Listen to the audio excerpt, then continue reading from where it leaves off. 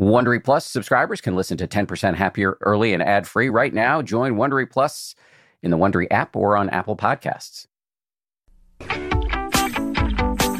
From ABC, this is the 10% Happier podcast. I'm Dan Harris.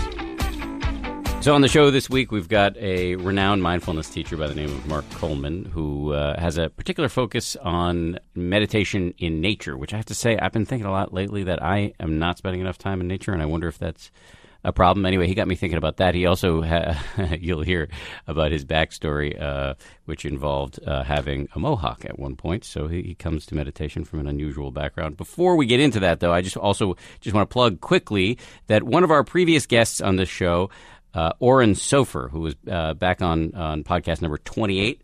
We've posted a new course from Oren on the 10% Happier app. It's called Emotional Agility, and it's really about how to be agile with your emotions. A lot of us, myself included, find it really weird and squishy to talk about our emotions, but they are there, and when you're unaware of them, they yank you around.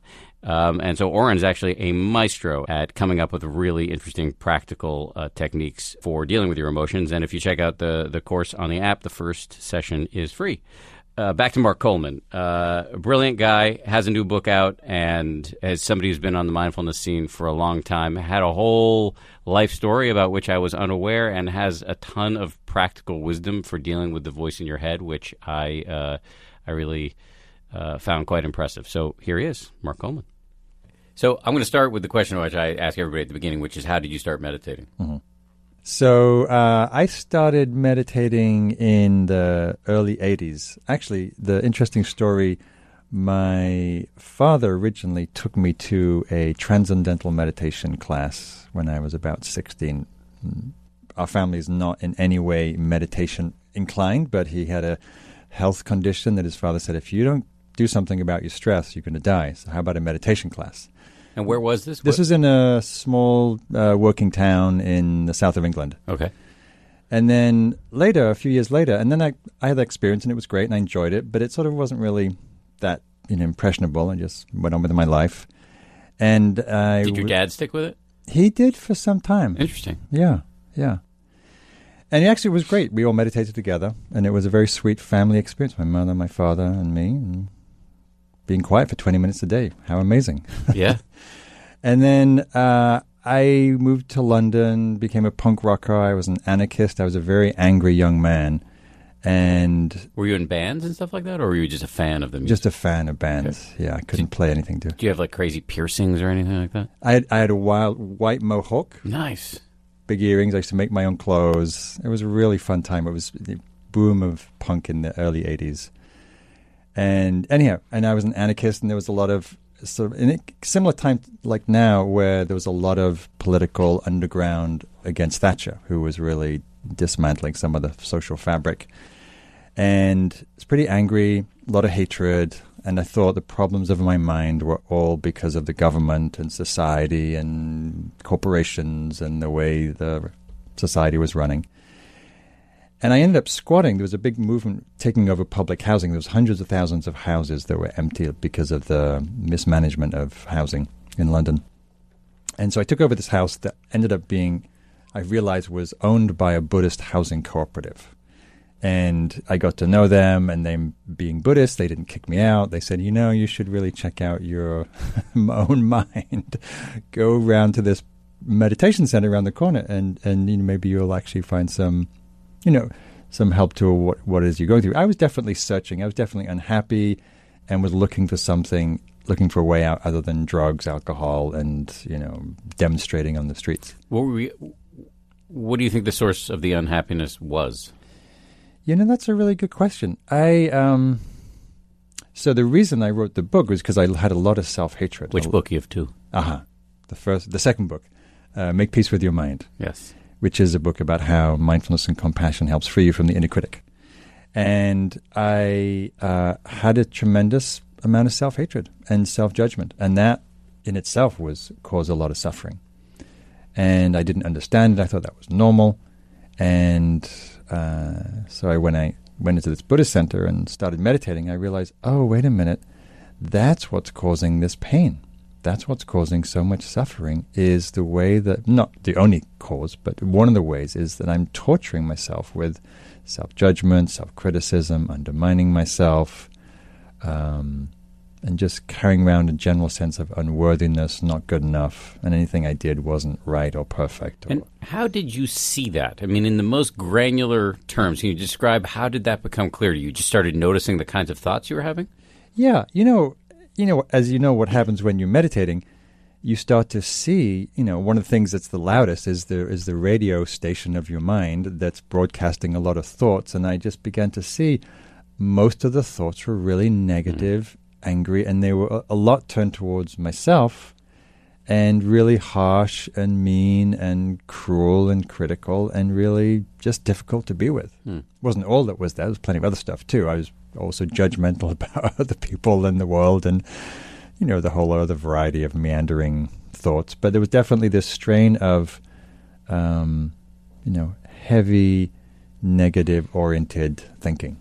It sounds like you were hard to live with, and the person who was taking the brunt of you being a pain in the butt was you. Yes, which I think is true for many people. Yeah, we are I the could have been hardest, describing myself. we are the hardest people to live with. We're our own worst critics, and we tend to orient towards what's wrong, what's negative, what's problematic, what's deficient, and therefore have a distorted sense of ourselves and feel really bad about ourselves. From an evolutionary standpoint, why do you think we have been bred for that propensity? Well, I think it's the negativity bias. We grow up in the savannah or wherever it is in the wild, and we've been trained and we survived through looking at what's threatening, what's problematic, what's different, what's fearful, and so the brain's very heavily oriented. Neuroscience is really illuminating that negativity bias lives in today in the way that we're still scanning the environment as if looking for that deadly threat, but except it's turned inward and also turned outward too. But so it's that hardwired orientation that we can start to unhook with meditation practice. So evolution didn't care about happiness. Evolution cared about getting your genes into the next generation. So This threat detection reflex kept us alive and miserable. Yes. Perhaps not so miserable back then because there was plenty of threat to be oriented towards. Now there's less threat and there's more time for rumination, and we also have social media and a whole other realm of things to compare ourselves to and all the ways that we're not good enough and cute enough and smart enough, etc. Mm-hmm. Mm-hmm. Yeah. So we're going to talk a lot more about this, the inner critic, but just staying with your chronology for a moment. Mm-hmm. So you go on a retreat. Is that what happens? You're squatting in these people's house. They say, cool, you can stay. We suggest you go on a retreat, and you said sure? No, I just went to the center around the corner, and I started taking classes, and actually what happened is I walked into the center, and I saw these people milling around. They were working, cleaning the place, and as you may have had this similar experience, I saw the look in their eyes, and there was something about these people that had a quality of presence, mm-hmm. and purposefulness and clarity, and I didn't know what it was, but I knew I wanted it. I was like, they're onto something, mm-hmm. and I want to know how they got to that place. That's the way I felt when I met Dr. Mark Epstein, who has been a guest on this podcast and was one of the first practicing Buddhists I ever met, and then a lot of these sort of paleo Jew-boos that he introduced me to, like Joseph Goldstein and Sharon Salzberg. They had something that... Mm-hmm. That I coveted. Yeah, it's tangible. You can see it. You can feel it. There's a brightness in the eyes, mm-hmm. and there's a certain calmness in the presence. And it was very different than I'd grown up in a somewhat rough working class Northern England environment, and the qualities of meditation presence were not what I was exposed to. It was much rougher. It was it was an aggressive kind of culture. And so seeing this quality in these people, it's like, oh, there's another way to be here. And I started meditating, and I started to get a little intimation. I mean, as you know, it's slow. It's slow to begin to feel and develop these qualities. But I began to have a taste, and also something about seeing them gave me a sense of faith that possibility was available if you put the time and the effort and the practice in. That's important. And faith, which is a loaded word, can also just be confidence. Yeah, trust. confidence or conviction, or just the awareness that there's a possibility of a way to develop something that seemingly wasn't even on my radar yet. Once I saw it, it was like, oh, that seems like a really smart way to live. So what did you do next? Did you shave the mohawk and what? I shaved the mohawk. I gave all my clothes away, and I moved into basically a kind of a monastery, like a retreat center that was way out in the country. And I dropped out of college, much to the shock of my family and friends. And I just really wanted to go deep into the practice of meditation and Buddhist teaching, and it seemed like that was more important than anything. And so I was ready to give up everything for it. So did you go into it? Were you a monk on silent retreat? I was in a tradition where you could have. There was an ordination process. I didn't get ordained, but I was very much involved in that subculture of Buddhist practice in England. What tradition? It's called the Friends of the Western Buddhist Order. They're now called the Triratnavandana Sangha, I think. The first one was easier to pronounce. Yeah, I know. It's English. It helps. So is it Thai? It was an integration of Tibetan and Theravada and some Zen developed by Sangharakshita, who was a Buddhist monk from England in the 40s and 50s. Met all the great masters coming out of Tibet in the 50s and 60s, and then developed his own brand of Buddhism that had an emphasis on community, on right livelihood, and very integrated practice, actually, very much in the world. And so I studied with them for many years, and at some point I realized I was itching for something more closer to the original tradition, closer to Asia and India and the Buddha. And so I went to India, and then I met my first Vipassana teacher, Christopher Titmuss.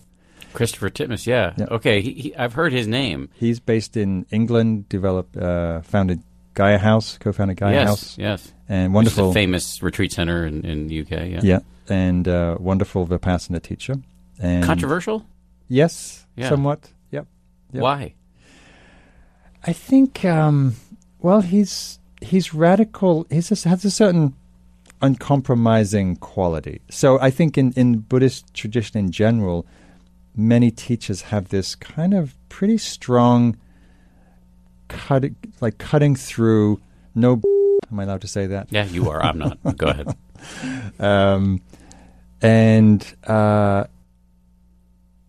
Just not pandering to people's comforts and need to have it easy and cushy, and very, very on fire at the time in his own awakening and teaching. And I was riveted. I studied with him in Bodh Gaya. I went back to Bodh Gaya, the place the Buddha got enlightened, and I was there every year for 10 years. And it just completely lit up my practice. And also being in that Asian milieu really helped kind of kindle a deep love of the teaching and the tradition and the practice. But if you're going to go to Asia, why not have an Asian teacher? That is a good question. Well, I did have an Asian teacher. So I also studied with a teacher called Punjaji, who is from the Advaita Vedanta tradition. And of Hinduism? Yeah. And, okay. And Advaita Vedanta is quite close to much of Buddhist teaching. And he was both a lover of the Buddha and of Vedanta. And so I was actually studying both. And then I went to Thailand, to Ajahn Buddhadasa's monastery, and studied a little bit there. But to me, it was less about going to Asia to study Asian Buddhism, even though I was falling in love with that, the context of that tradition. It was really falling in love with the practice of awakening, of insight, of freeing one's mind and heart from suffering. Okay, so you just used a bunch of sort of classic Buddhist jargon. Can you just put that in English for me? Because these are alluring terms, awakening. It's a really, I don't know, I want to be awake, except for, when you're not. Yeah, when I don't. Freeing from suffering. Just if I'm forcing you now, proverbial gun to the head, what do you mean by that in the plainest of English? How would you explain it to your former neighbors in North England? Good question, which I may be going back to in a couple of months to do that very thing. I just found out that many of my school friends are actually becoming interested in mindfulness, which is amazing to me, given that it's seemingly a long way from where I am now in San Francisco. How would I put that? The simplest way I like to talk about it is how we show up and meet whatever moment is in front of us with awareness, with kindness, with understanding. Right? So no matter how many spiritual, mystical, wonderful, profound experiences you have, and they, of course, inform who you are and how you live, the practice always comes down to, how are you showing up in this moment? How am I? So today, it took me, 10 extra hours to get here because of delayed flights and cancellations. And by the way, you seem unruffled. Well, here we are.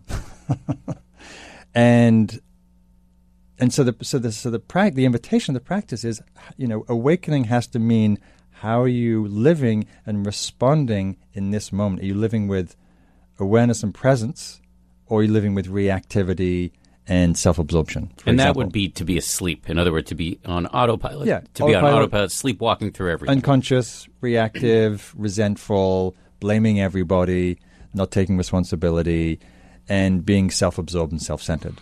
Versus being aware, being present, whether it's to your children or to your colleagues or the bus driving down the road.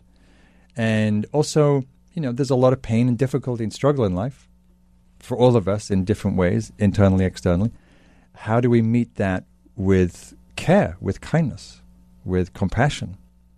So from my experience, what arises out of all this deep practice that we do in meditation and in whatever spiritual practice you're doing is the ability to get outside of oneself and to be able to be more present and caring and awake to what's here, as opposed to, as you say, autopilot, being asleep, being reactive, being lost in one's thoughts, being lost in one's self-critic, and etc.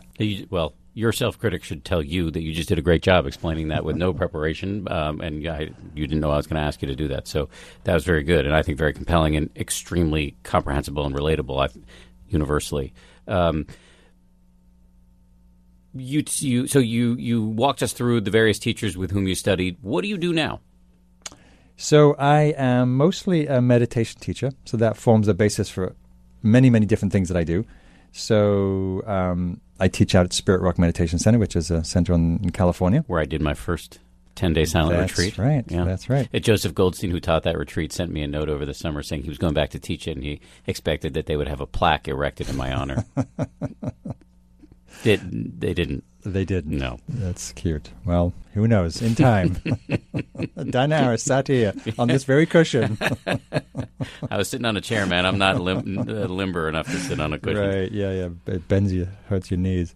So, I'm a meditation teacher there, but so I have a lot of different avenues. I think of myself as a bridge builder from the tradition of meditation and Buddhism to different facets and communities. So one of the things I'm passionate about is integrating mindfulness and meditation in nature. Mm-hmm. So Which was the subject of your first book, if I recall. Awaken the Wild. And I love the wilderness, I love nature, I love this earth, and I love particularly how we can learn to bring this practice of mindfulness, bring a contemplative awareness to being outside. So rather than just doing it, biking it, conquering it, scaling it, to actually bring that same quality of awareness that you might do to yourself or your children or whatever it is you love to nature. And then in doing that, you actually become much more receptive and open to being touched and also being taught by nature. Nature is, I think, the perennial teacher of wisdom, of letting go, of connection,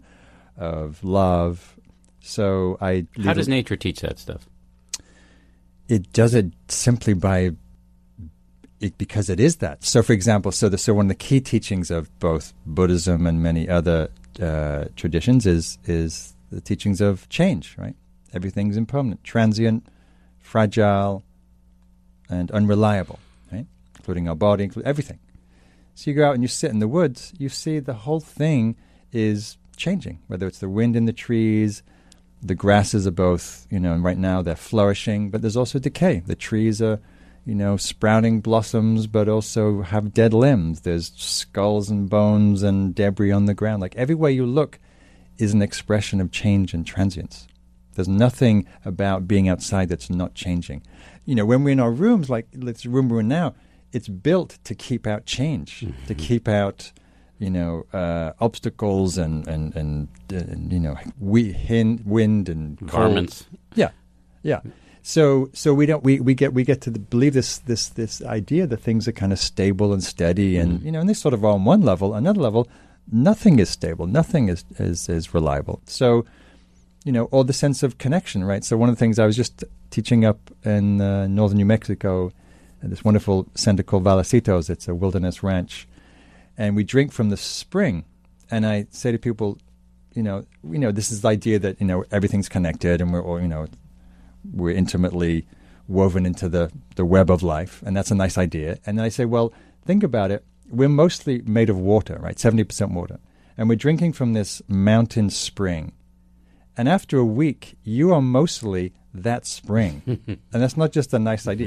It's true. That becomes your cells and your blood and your tears, and right? So it's when you spend a lot of time in nature quietly with some awareness, that stuff starts to permeate. Or we simply walk out of our office or our house where we're having a stressful time, and we look up, even if we're in the city and we see the sky, or we look at the clouds, or we feel the wind, it takes us out of that small sense of self, and we see there's a bigger reality. Right? That is tremendously stress relieving. It's also wisdom in that, there is this bigger thing outside of this little microcosm of me. Mm-hmm.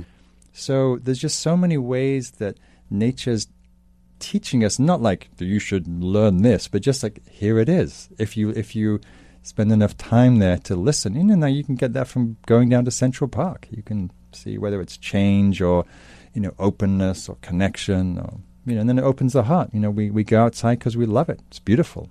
Fall leaves or the spring grasses, or yesterday I was driving in California. I saw this little 2-day-old little Bambi, breaks your heart open. It's beautiful. Okay, so I didn't plan to bring this up, but I'm gonna bring something up that's gonna be a little jarring and heavy and maybe a little horrifying because it's on my mind right now, and it relates to the issue of impermanence. I found out today that a very close friend of mine was on a plane that went down in the Bahamas with her 2 young children. Oh, I'm sorry. Yes, and so all of my friends are horrified. There's actually been kind of a big news story in the news today. Her name is Jen Blumen. She was just a wonderful human being, and her children are beautiful. And the children's father is survived and wasn't with them, and so obviously he's in a really tough way. But the conversations we're having today are about impermanence, and wake up this morning, everything's normal. All of a sudden, you get a phone call, Jen Blumen is missing. And, and a lot of these conversations, we're talking about this and then talking about how we are programmed for denial. And so we may be in touch with impermanence right now, but in a week, 2 weeks, 3 weeks, we're probably not going to be thinking about it. Yep. We'll be just as consumed with the petty obsessions that were consuming us in the 30 seconds before we heard what happened to our friend. So I just wonder if you have any thoughts on how not to get, now that we are tenderized, our group of friends, how could we stay tenderized to this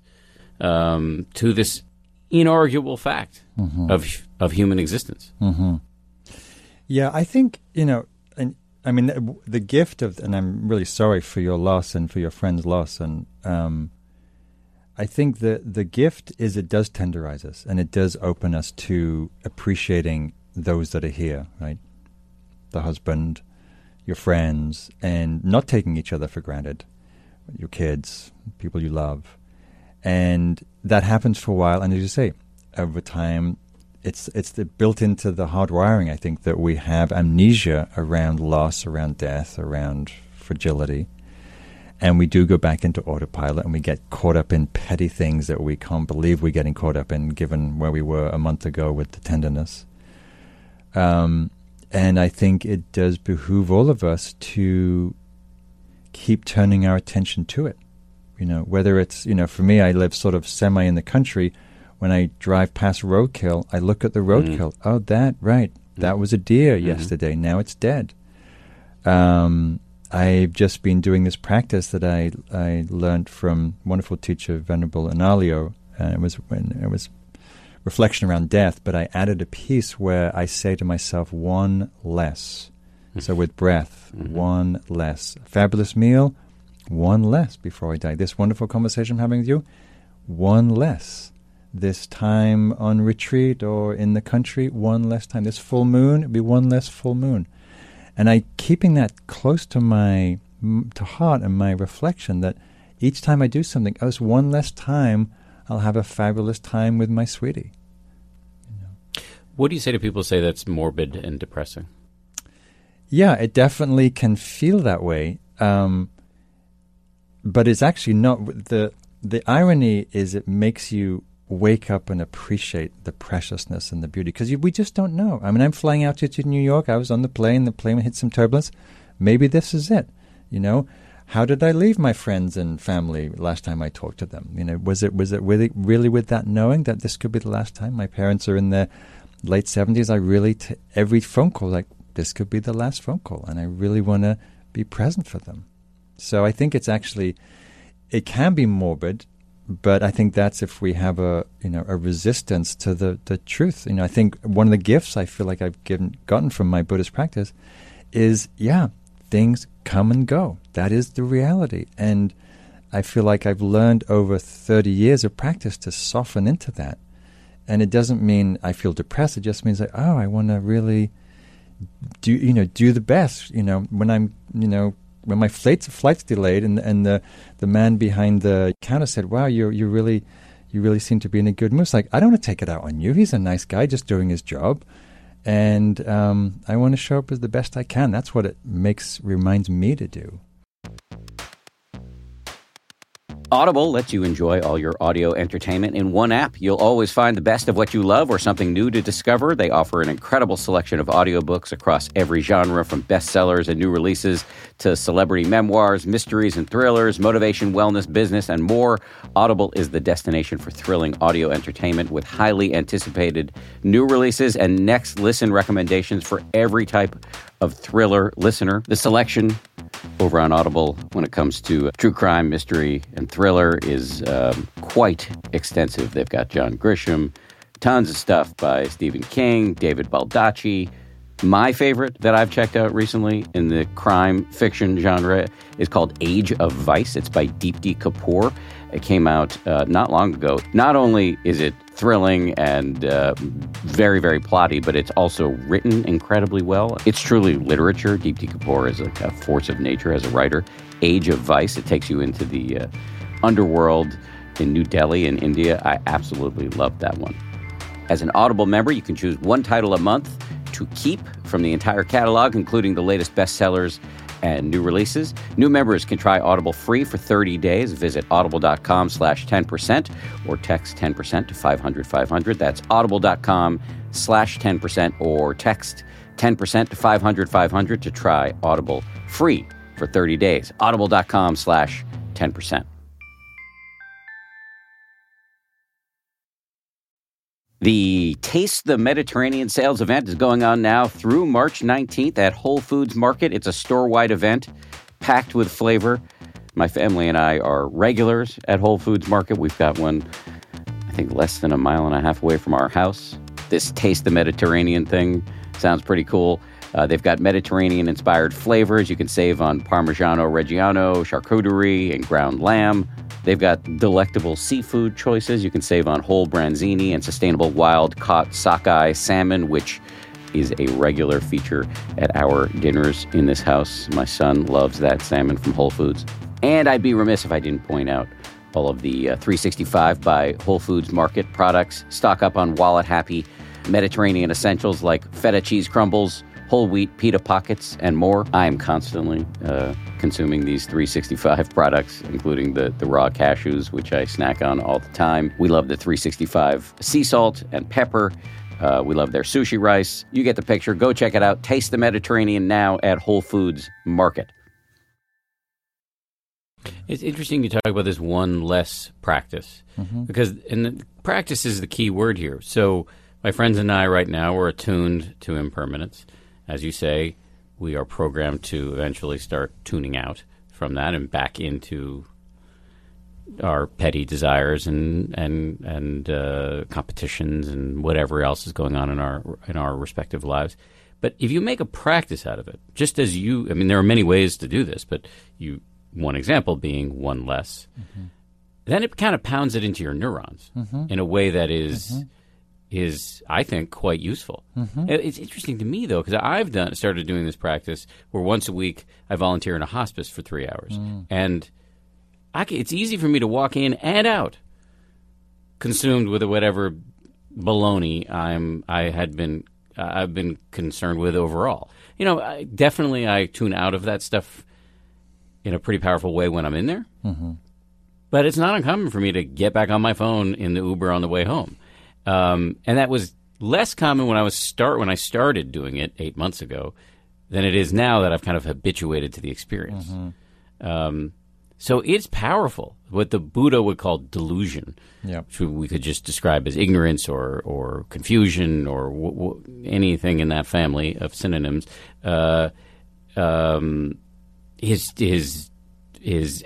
somebody said to me recently, so the Buddha talks. I was having lunch with some friends in the city, and they're both pretty avid Buddhist practitioners, although they're in business. And one of them said to me, desire and aversion get all the headlines in Buddhism, but delusion is the joker. It's the trump card. And I think there's something to that. Yeah, it's true. We walk around. We don't see the veil that we're walking around obscured by. It's the fish. It's the water we're swimming in. We're a fish. Totally. And we're in our little bubbles, our little microcosms, our little stories, projections, perceptions, and ideas about the way the world is and who we are. And it's mostly, what in Hinduism they call Maya, illusion. It's just stories we make up to, the brain's a meaning-making machine. And we believe it. We buy the press release. And then you have these moments like you've had today, and it, reality shatters through. It's like, no, it's not actually going to just continue on forever. It's actually going to be really bumpy at times. And we're going to lose things we love, and we're going to be woken up to not just going to sleep. And I think most practice, like in Buddhist practice, is trying to wake us up, That's what's meant by awakening. It's a sort of a grandiose term when said without the proper context or understanding, but the way you're describing it is riveting. It's not a bromide. It's a crackling, lively, applicable goal. Yeah, and it does Practice. make life very alive and very juicy and very vivid. So it was interesting. I was aware as I was having this very kind of hassly day, long plane delays and just the annoying part of flying and delays. And I noticed that as soon as I was on the plane, and I would just look out the window, and I'm riveted by landscapes and flying over deserts and mountains and the whole drama of being delayed completely disappeared. Like I know I was going to be late for this interview, and it just disappeared. Because being able to be present, just like, okay, well, I'm on the plane. I'm going to get there when I get there.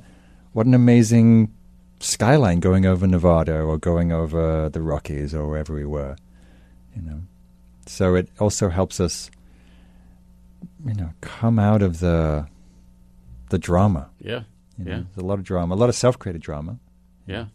Well, speaking of self-created drama, so the new book, Make Peace with Your Mind, really talks about the inner critic. In fact, in there, as you told me before we came on, after I sheepishly admitted to you that I hadn't read the book, which makes me the worst podcast host ever, you very kindly pointed out that one of the things in there is an inner critic toolkit. I think will be of extremely high interest to people listening to this podcast. So can you talk about what's in there? Yeah. So there's a whole list of practices, probably, 20 practices or so. The two basic baskets of the practices, one mindfulness, one compassion. And so we start, as I think with anything, we have to start with mindfulness, with awareness. And so we bring that quality of mindful self-awareness to ourselves, and we start to see what's happening in our minds. What is our mind saying? Can we see the difference between a judgment, and what I call a negative-laden judgment versus just a random thought or an evaluative thought? Can we first just be aware when the mind's judging? Because mostly it's so automatic we don't even notice. We don't even see it. Just rambling on, you should have done this, you could do that better, why haven't you gone to the gym, you should lose weight, yada, yada, yada, yada. And yeah, so, I'm looking at you, actually, and I'm thinking, he's so lean. Does he eat Whole30? Is he a vegan? Why am I such a fatty? You're like, that's just happening all the time. It is. So first we have to just recognize, oh, that's a judgment. Different than, oh, this wall's gray, and it's like the judgment and the piece about the judging thought that we have to understand is it's not neutral, which may be obvious. It has an implication about who we are as a person that's not good enough. It's not just, you should have shaved today, and it's like, oh, you didn't shave today. You look terrible. You can't even shave. You're going to die alone. Huh? You're going to die alone. Yeah, it's like that's where you get. End up on a railway bridge. No one loves you, and forget it. You're a loser. Why bother, right? So everything leads back to that fundamental sense: you're not good enough. You're not lovable. So we first have to see that, and then it's useful to name it. Oh, there's the judge. Hello, old friend. You're back again today. Right? Joseph gave me this practice of counting judgments, right? So I was on these long retreats at Insight Meditation up in Massachusetts. And, it can be comical to count the judgments. 123, 495, 862. And you start to see, this is ludicrous. It's just this machine that keeps cranking out these inane, except painful, jabs. And so he's got this other thing where he says, pretend all of your thoughts are coming from the person sitting next to you. Because I hate that person sitting next to me. Right. He is so the worst. Mean.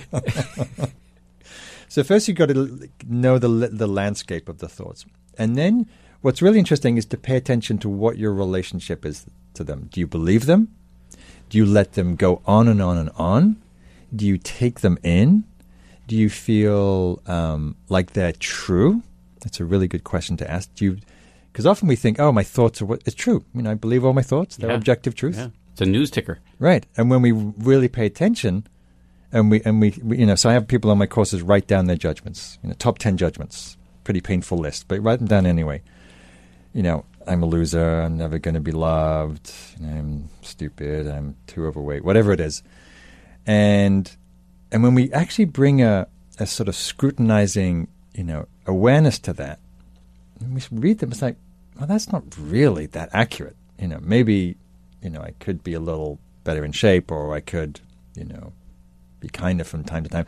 But it doesn't mean to say that I'm a loser, horrible, mean person. So we're noticing the thoughts, we're looking at our relationship to them, we're seeing how much we believe them, we're seeing how much we give it the time of day.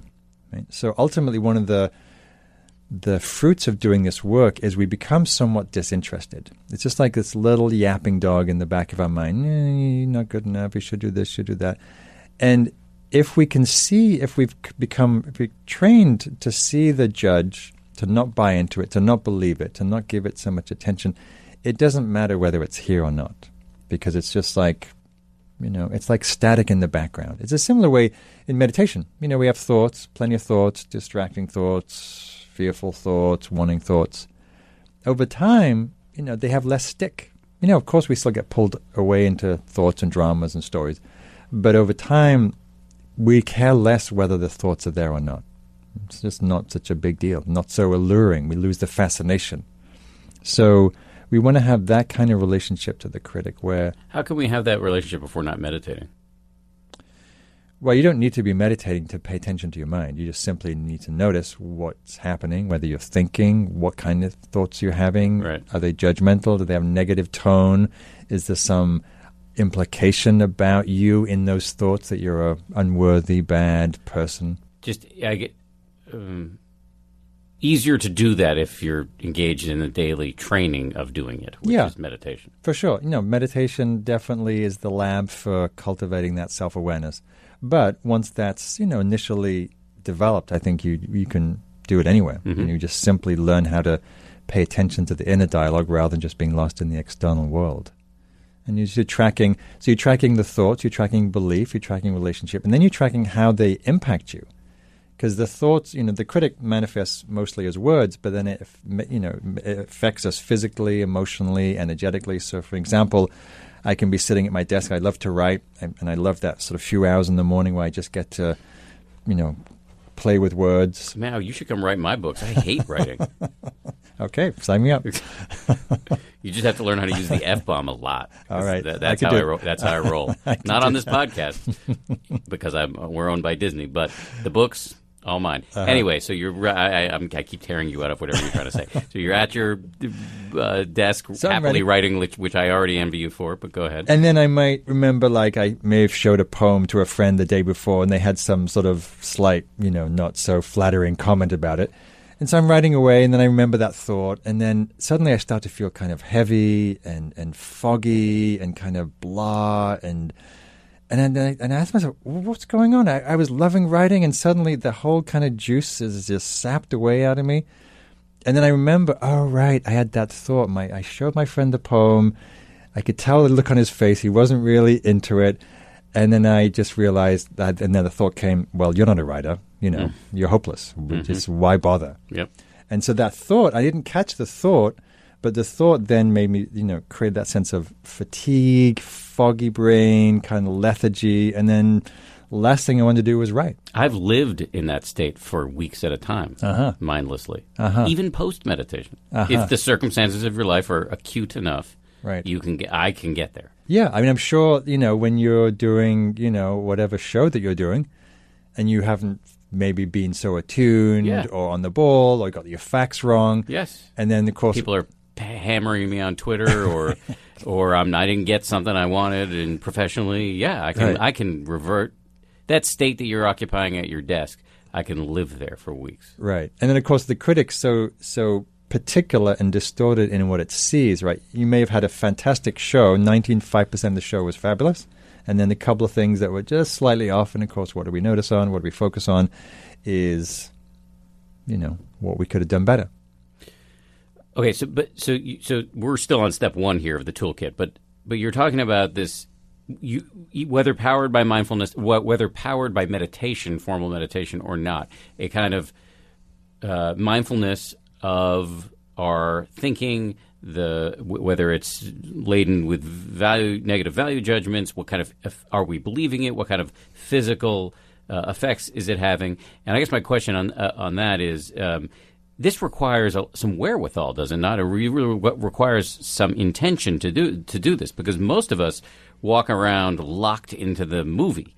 We're in the Matrix. Mm-hmm. It takes some real intention to be aware that we are not our thoughts, and to continue to come back to that. It does take energy, because otherwise we're sucked up in the thing. We're not seeing its 24 frames per second. Right. Right, and I think the biggest motivator is to realize how much pain it causes. Because once we get that, it's like, oh, this is miserable. I mean, so a big turning point happened for me. I don't know, some years into my meditation practice. I was sitting meditation, just no idea exactly what happened before, and I was following my breath or doing what I was trying to do, as we meditate. And my critic was just assaulting me with you're just not good enough, blah, blah, blah, blah. I don't remember exactly what it was saying, but it was really painful. And I suddenly, for whatever reason, as meditation could do sometimes, I took a step back. And I felt, rather than being a friend of the critic, and normally I'm just believing, and yes, I should have done that, and yes, I'm bad, no. I started to feel how it felt in the heart. And I felt like, well, this is really painful to just listen to this tirade over and over and over, saying most of the same old stuff, but really harsh. And in a way that if someone had said that, a friend or a stranger had been doing that same kind of, litany of woes, I would have felt collapse. I would have felt so withered and battered by them. But with our own minds, we don't see it so much, and so we let it go on and on, and that's why I think the practice is illuminating. When we cultivate mindfulness, we do start to have that space where at times we step back and go, "Wow, this is really painful, or delusional, or unnecessary," and so it's really important to see that when the critic's on its case like that, it's attacking our fundamental worth and value as a person, you know. And we all make mistakes, and we all do what we do, and it's never perfect. Because have you ever met a perfect human being? There's no such thing. I have a 2-year-old. He's perfect. Okay. Except for he poops in his pants. So I guess he's not perfect. Almost perfect. Yeah. So we set ourselves to these impossibly high standards, and that's where the second basket of practices come in, which is compassion. Because it's so painful, what happened in that meditation was I shifted from being an ally of the critic to an ally of my own heart, because I actually felt in my heart, it felt like it was being bruised. When you say heart, you actually mean chest cavity. I felt like in somewhere in my chest, I could feel it was like a wound that was being like stabbed. I mean, not literally, obviously, but it just felt like really battered. Yeah. And I think our critics do batter. I think personally that the leading cause of depression is the inner critic, that voice that's telling us that we're bad, that we're stupid, that we're hopeless, that we're a loser, we're not good enough. You listen to that for 10, 20, 40 years, you're going to feel mildly depressed, or if not seriously depressed. Yeah. So I've done plenty of battle with the black dog. Yeah. Yes. I know. I'm sure. I mean, it's the nature of your work. You have, you're in the critic business in a way, because people are watching you and evaluating you at every step, whether it's the producer or the audience or... Yeah, it also runs in my family. And So the compassion component is really important too, because it's so painful. It's one of the most painful things that... And I work with students all over the world in the meditation context mostly. I've also been a therapist and a coach and consultant and all of that. But no matter what work I'm doing and who I'm working with, I see this phenomena play itself out. People, they could be running, tech companies in Silicon Valley. They could be successful surgeons and parents and, talk show hosts and that same voice will just diminish any sense of well-being or success or accomplishment. And so it's essential that we find some way to meet the pain of that. And so in Buddhist practice, the way to turn towards suffering is with kindness, with compassion, right? Which is, of course, very easy to say, very challenging to do. But the first thing we have to do is to acknowledge how painful the critic is. When we acknowledge that, and we feel the suffering of being defeated, attacked, diminished, put down, and feel the vulnerability under that allows the heart to feel a little warmth or tenderness. So, practically speaking, how would I do that? So, maybe you're sitting in meditation. Maybe you've been on the air that day and something didn't go so well, and you're on your case because you could have done better, theoretically. And then so your critic is just lashing out at you for whatever, being not, perfect and being stupid or whatever. And so you shift from the thought and the critic to, well, how do you ask yourself, how am I feeling right now? How does that land? What do I feel in my heart or my body or my energy? And so you shift from the thoughts to the feeling. And with that awareness of the feeling, in my experience, when we can acknowledge the suffering of something, it doesn't create, but it allows the conditions for a compassionate response to arise. Doesn't always arise, but it's much more likely. And what would that compassionate response be when you're dealing with your own suffering? What would that look like? Well, the first response might be, "Oh, this sucks. Yeah, this is hard." Right. Yeah, whether it's having maybe not performed well on a show, or like it was funny. I was on this flight today, and I had a choice, to just sit out and wait for the next. There was a bunch of flights canceled, and then I could have just waited there to get the next flight, or I decided, I'll just find the next best flight quickly and jump on a plane, and of course I ended up making a decision that made me much later than if I just stayed behind. So my critic had a few things to say, like, why didn't you stay? Why? That was the most obvious thing to do. There's a chapter in the book called 20/20 hindsight. The critic has 20/20 hindsight. And it's always on our case. Coulda, woulda, shoulda. you do the best you can. So I'm sitting on the plane, and my critics, yada, yada, yada. I'm like... And actually, I wasn't really taking that seriously. So, because it was pretty clear and silly to be judging myself for that. The old you would have taken it The old, seriously, yeah. And it's like, oh, God, I really can't do anything right. I really should listen. I should... So, but, the times that I'm really suffering from the critic, and she's asking me about what that compassionate quality looks like. It looks like, and what it feels like is the word that comes up for me, rather than like, oh, you're stupid, you should have done more, you should have done better. It's like, oh, this is hard for you. This is hard for you. This is difficult. And there's something in just acknowledging of that everything sort of drops a little. And they're just like, oh, yeah, this is hard. Yeah, I could have done better. I could have said this and done that. And I didn't. And it's a little painful. And I kind of feel regret and a little silly and a little stupid. And the whole thing is just a little icky. And I just hang out with that. Oh, yeah, that's not very pleasant. That's hard. So maybe you can move from mindless self-laceration to what the Buddhists call wise remorse. Wise remorse, and also just holding the pain of whatever the situation was. Yeah. Does it work all the time, or is this just, sometimes this process works? Well, it works most of the time. My critic hasn't gone away. I mean, it's definitely a lot quieter, and I most of the time don't care whether it's, if I'm late, I make this joke when I'm going out to teach at Spirit Rock, a few times a week.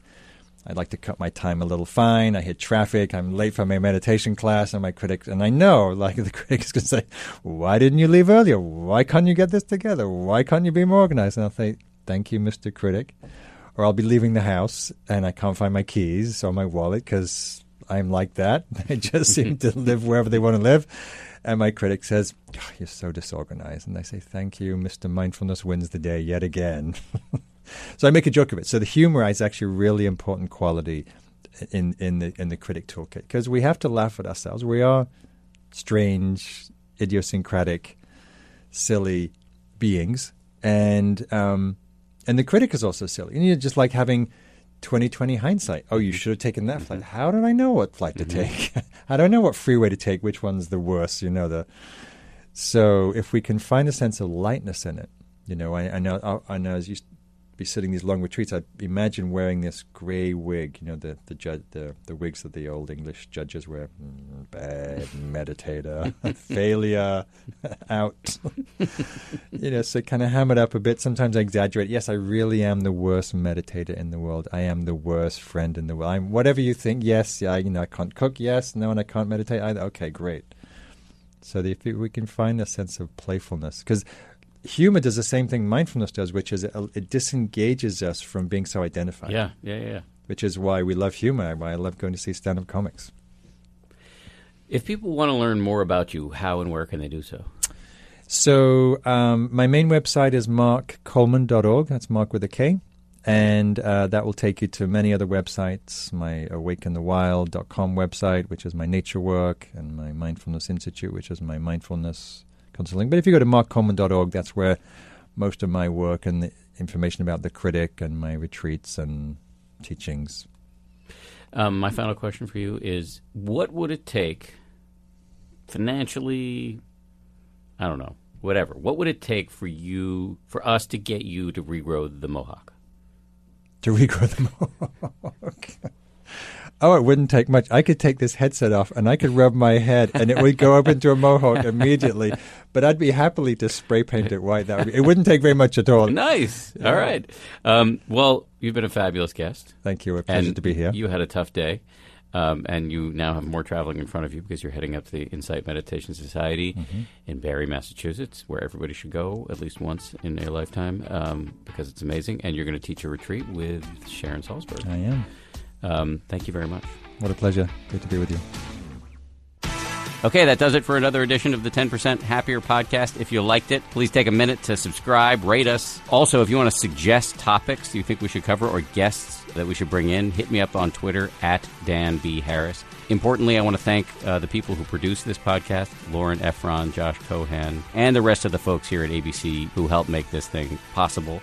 We have tons of other podcasts. You can check them out at abcnewspodcasts.com. I'll talk to you next Wednesday. If you like 10% Happier, and I hope you do, you can listen early and ad-free right now by joining Wondery Plus in the Wondery app or on Apple Podcasts. Prime members can listen ad-free on Amazon Music.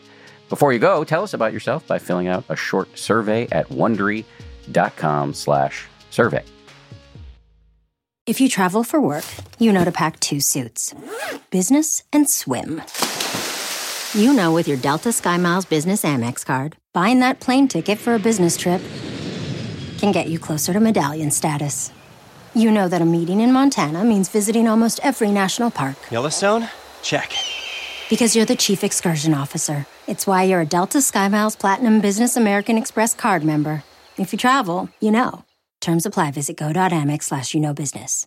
Welcome to Pura, the most pristine, safe, climate-stable city on Earth. A haven amidst the wreckage. Here, you're safe from heat domes, superstorms, water bandits in the outer lands. There's no crime in Pura. No murder, no suicide. And best of all, there's no cost to join us.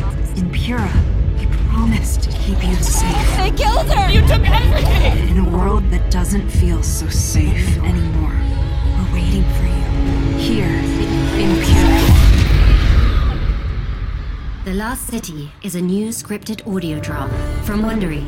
Enjoy The Last City on the Wondery app or wherever you get your podcasts. You can binge all episodes of The Last City right now, ad-free on Wondery Plus. Get started with your free trial at Wondery.com/plus.